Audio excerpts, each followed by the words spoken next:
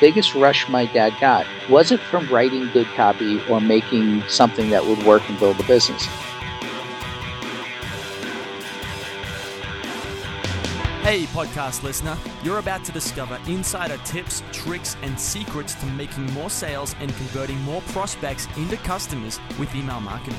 For more information about the Email Marketing Podcast or the Autoresponder Guide, go to dropdeadcopy.com/podcast.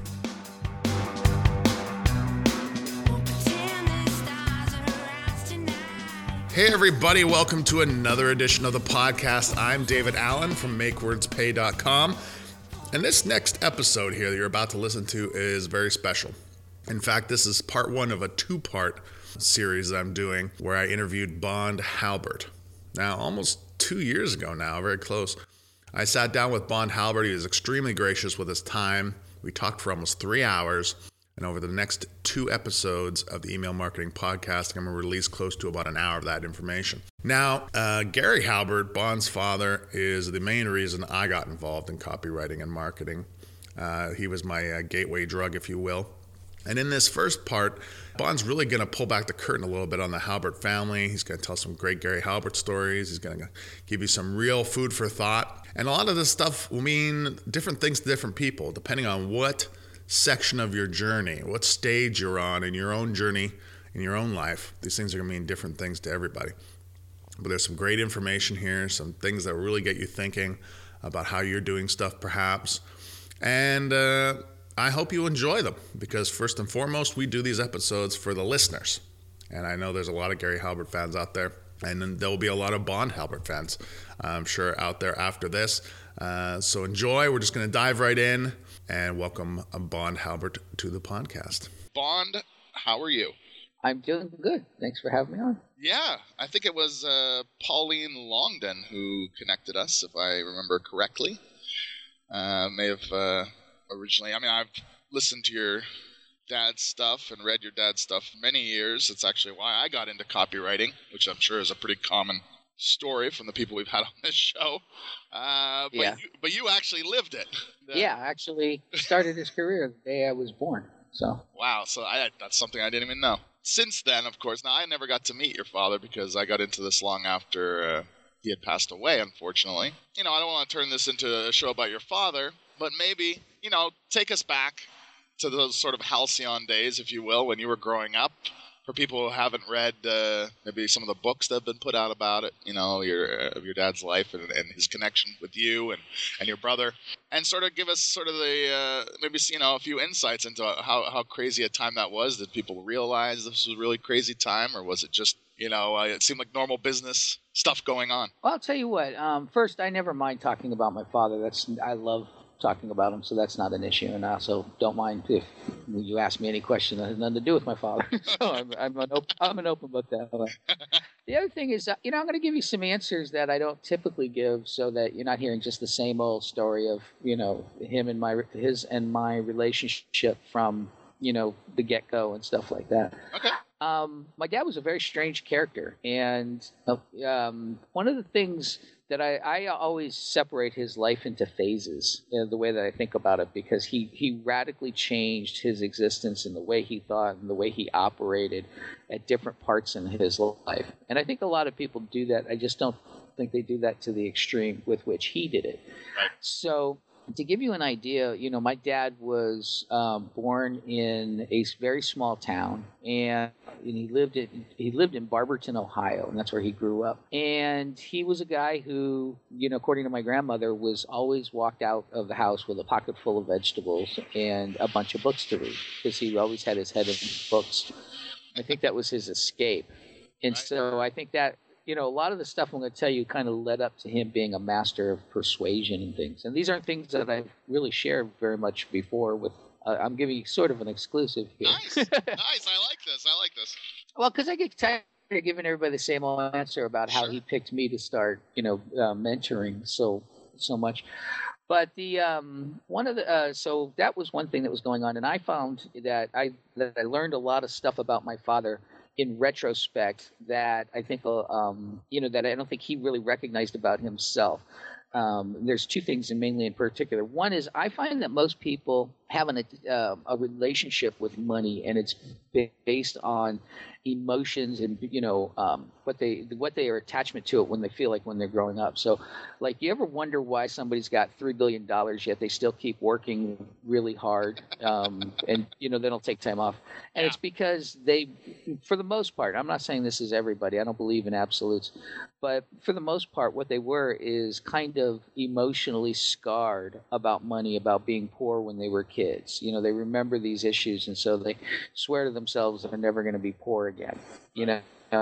And or they have my dad had a very unique relationship with money, which was he loved to make it, but he also loved to blow it. It was really strange. He did. Right. And I think when he was growing up, what he did, it had nothing to do with the money. I think the very first thing that happened with him was my dad wasn't an ugly person at all, but he wasn't, he wasn't classically handsome. You know what I'm saying? He wasn't, he wasn't going to go. Yeah, he just wasn't going to be discovered at Schwab's pharmacy and thrown into the movies all of a sudden. And he had glasses, and back then when you had glasses, especially thick Coke bottle type glasses, it was it was more of a killer, Right. But he also didn't have money. His parents, they were very working class, but they weren't vacationing in Paris or anything like that. And I think and he was very smart, and he was very well read. And I think what he learned to do was hone his skills of persuasion, because that was his power. People get their power from being cute, or to get their power from being, having wealth or being popular or stuff like that. I think he got his power from learning to be a really persuasive guy and being pretty intelligent.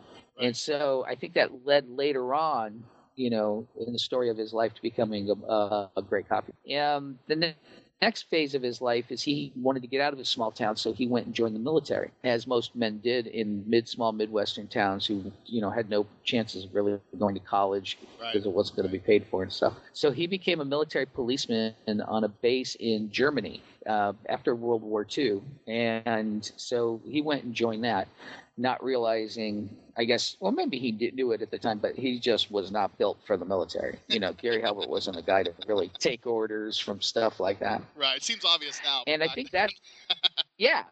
Well, the funny thing is, I think that's where he learned to hustle. I mean, he talks about hustling pool sometimes when he was younger than that, in between, late teens and going into the military. But he would, he did little things like loan sharking, and he was not really built for the military. In fact, he told me, and this is also something else I think is an exclusive.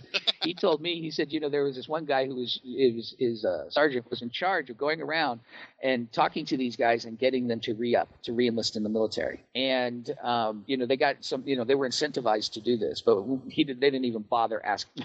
they just knew he was, he was not a fit and was not going to stay or anything like that.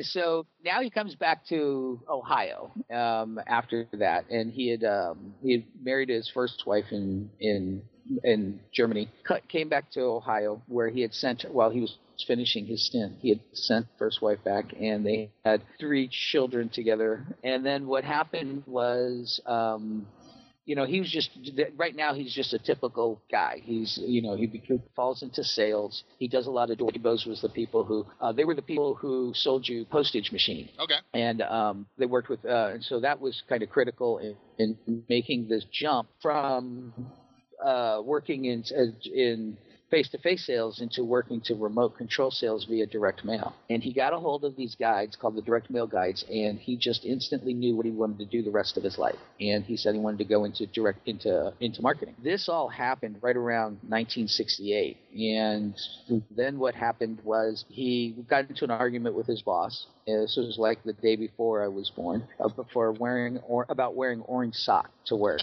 And my dad, that really pissed him off. And my dad was sitting there talking to my mom, and he said, by this time he had divorced his first wife, and he had married my mother, and they had already had my Kevin. Right. And he turned to her and he said, if life doesn't get better than this, I just hate it. I don't want to do it. And she goes, well, why don't you do what you want to do and follow your dream? And he's like, well, I guess, will you support and stand by me when you do this? And she said, sure. And so then he started following his dream of being in direct mail. He started started reading all of the books, running test mailings and making offers and stuff like that.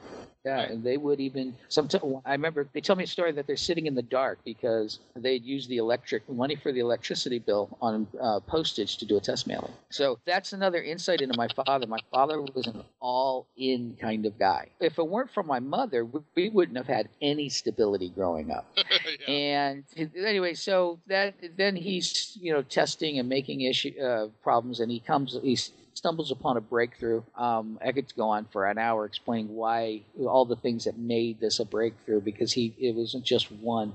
But he ended up writing what turned out to be one of the most widely mailed sales letters in history, selling coats of arms, people's family histories and reports and stuff. And then, they'd sell you a report, and then they would sell you a fancy, a fancy report that you could frame, and then they would sell you coat of arms and other heraldic items. Right. And then he goes from being, an average, lower middle class guy to being like the richest guy in town. And I remember all this. Now maybe touch, I was going to say, because maybe touch on that, because when I found out about your father, it was because I had purchased a product which he had written a sales letter for, according to what I know anyways. And I can still remember the feeling of waiting for that package to come and reading the sales material, which to me at the time as a 19-year-old was just like, here's what it's going to contain. And I was reading the bullets and stuff, which I didn't even know were called bullets then, and say, man, this is going to be so cool. The one thing not to do when you step into a gym or whatever. And then when I found out it was your father years later, probably a good 10 years later, maybe close to 10 years, I was like, that guy must know something, because I can still, to this day, even talking right now, feel the anticipation of that package arriving and what it was going to contain. And so maybe, and then when I did the research on your father, of course, I heard about the coat of arms letter and them purchasing, a floor and then a whole building and all this stuff to go through the checks that were coming in.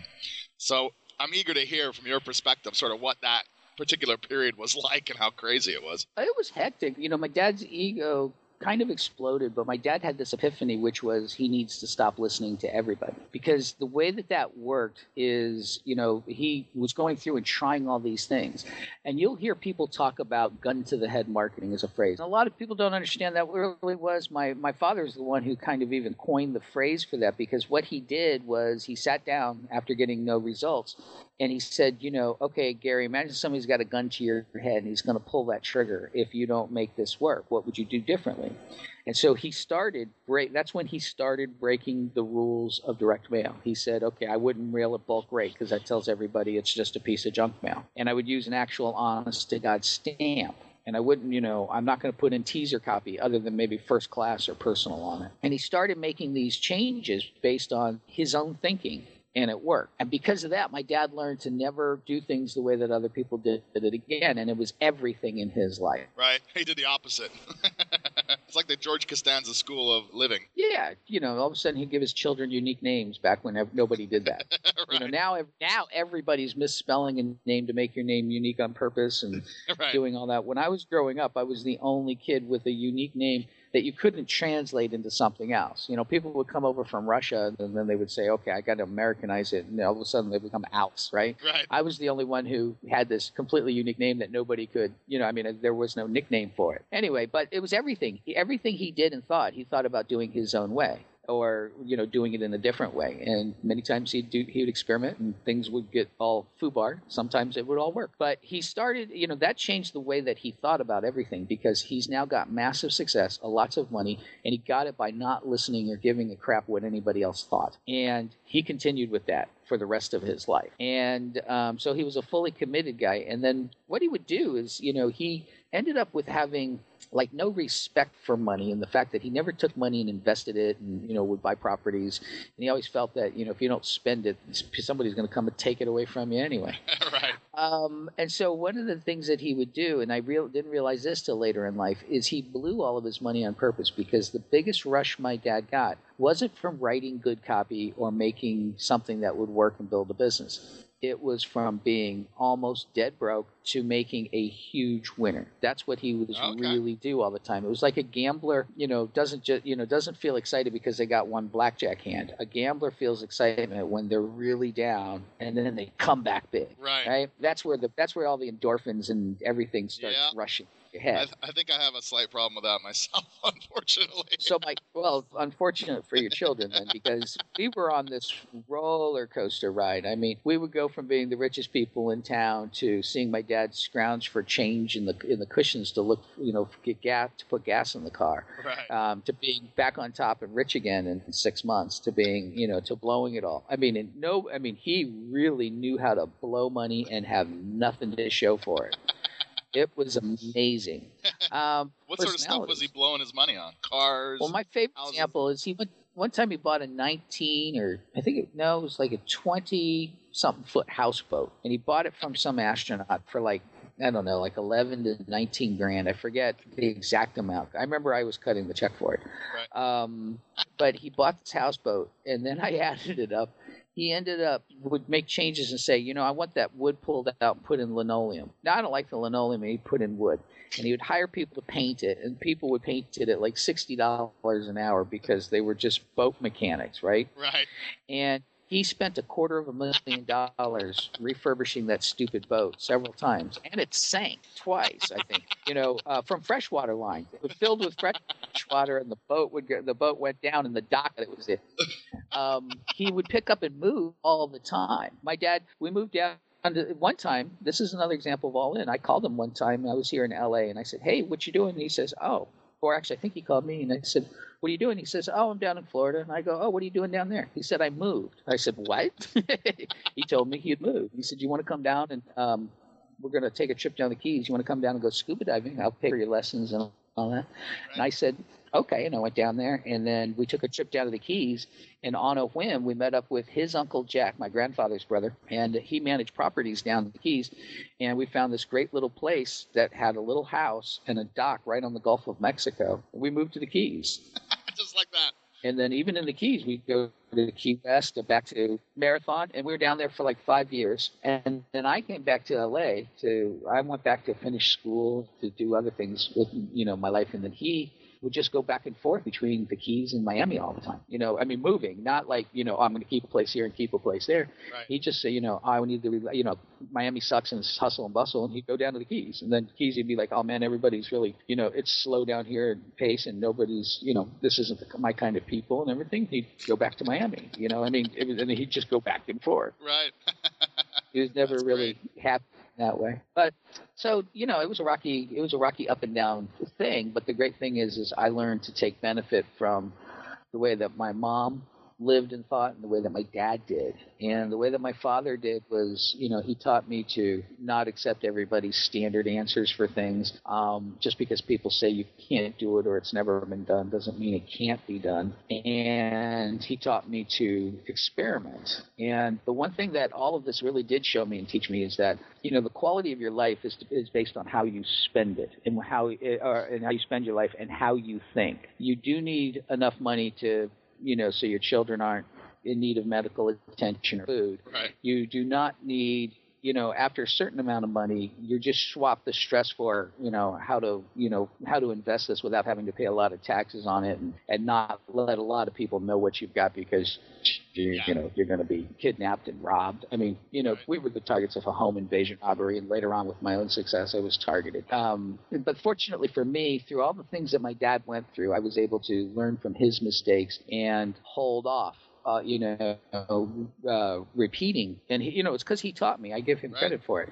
But I give him credit for the reason that I didn't have to go do a stint in boron. I give him credit for the reason that people, I didn't get to be a home invasion robbery because, I'd learned from what he had done. And I'd learned learned from his mistakes as well as from his wins. And, so for the most part, I'm a guy who, figures out what I like and what I want to do.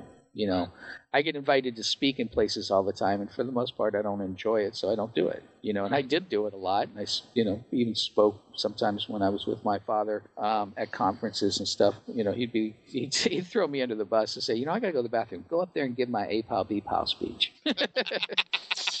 So I know a lot of my father's speeches, Right. by heart. But I figured out, for me, it's about how I want to spend and live my life, and looking at the more longer term overall picture, and understanding that I'm going to change. Right now I'm at this stage where I love spending time with my children and everything, but when my children are teenagers, they're going to be like, whatever, Dad, and they're not going to want to hang out with me nearly as much. And so, that's the time where I plan on traveling more. Yeah, absolutely. But, the thing is, most people, they think, oh, my kid, he's going to always love and, want to spend time with me. And I see life as this progress or this journey, and, try to learn to have fun at the beginning, in the middle, and at the end of the trip. So. Well, it sounds like that's something you've taken from your father as well, because he never seemed to be a dull moment, but he was clearly enjoying himself.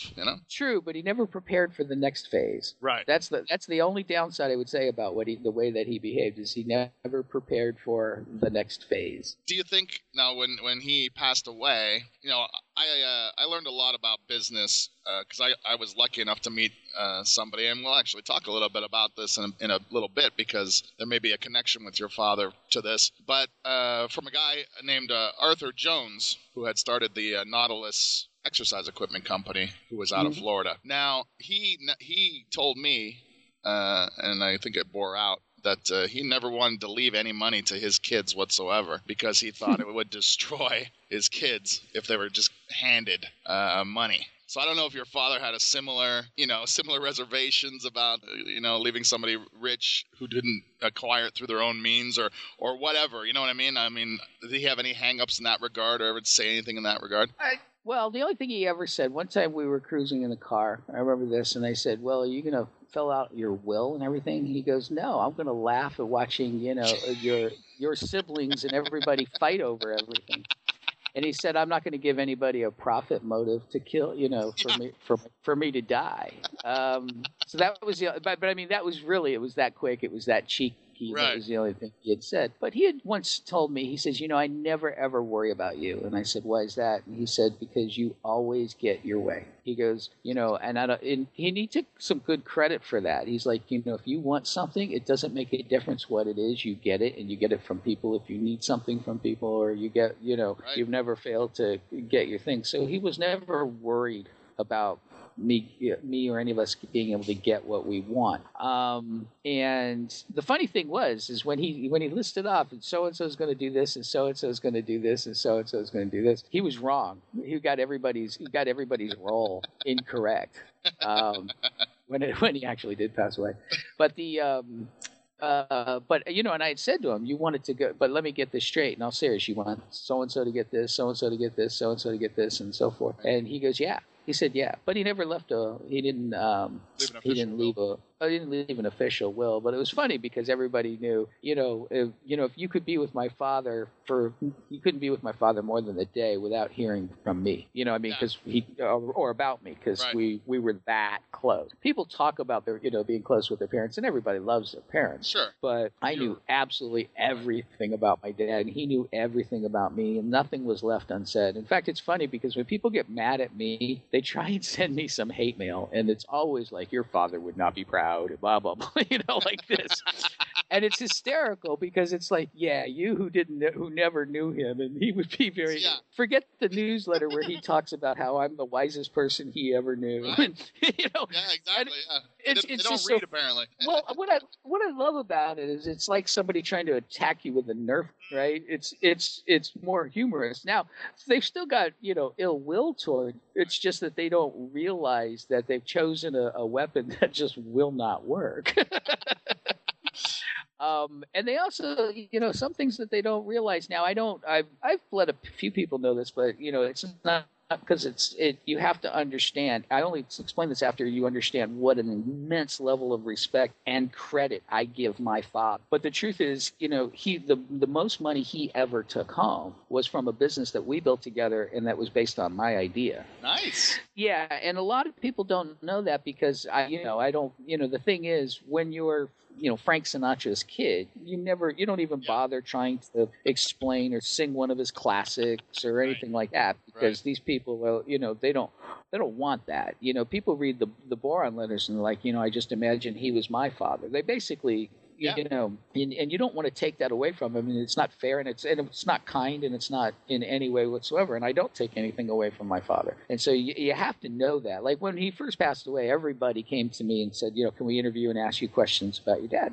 I said the same thing I said at the beginning of this, which is sure. I mean, I love talking about my dad. We can make this 100% about my dad. And then after a little while, they realized, oh, wow, you know, because I'd answer a question and explain something. And they're like, wow, you really know what you're talking about. And so eventually the interviews started getting to be about 50-50, you know, about my dad, 50 minutes about me. And then in the last 2 years, this particular one is the longest interview I've given about my father in a few years. Wow. Because they end up going, well, how did you do this? Or how did you do that? Because what my dad taught me to do was tinker. And he taught me to, you know, to experiment and try and create new things. And, you know, you can write, you know, my dad, when he wrote an ad, if it broke even, other people would go and make a business off that. And he knew how to do that too. They would break even, then take the names that they got and back end them, and that's where the profit came. My dad, if he broke even, would take the ad and rip it up, throw it away, and go strike, do something else.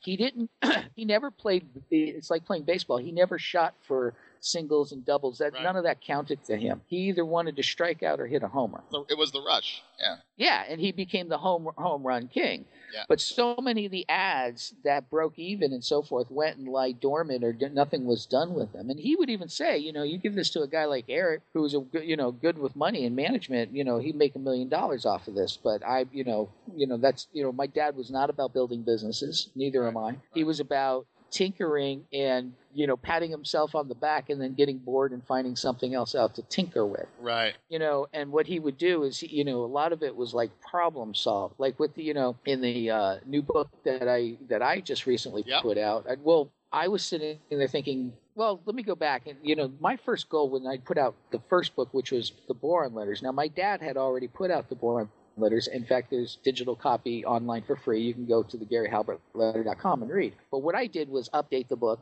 right, and put it out so that it's available in Kindle and print format and stuff like that. And it became wildly successful. In fact, it was a surprise to me considering, you know, the day and age where everybody likes something for free.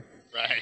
And what happened was I didn't just put that out and that wasn't the book. The success of that book isn't based on me. What is, though, is I got Amazon to actually sell it for me. Because when I did this, everybody won. They're like, well, I want to be a #1 bestseller. I'm like, well, that's easy. It's a small niche. You know, we can do that. And what else do we want from this? And I said, you know, I want Amazon to sell it for me.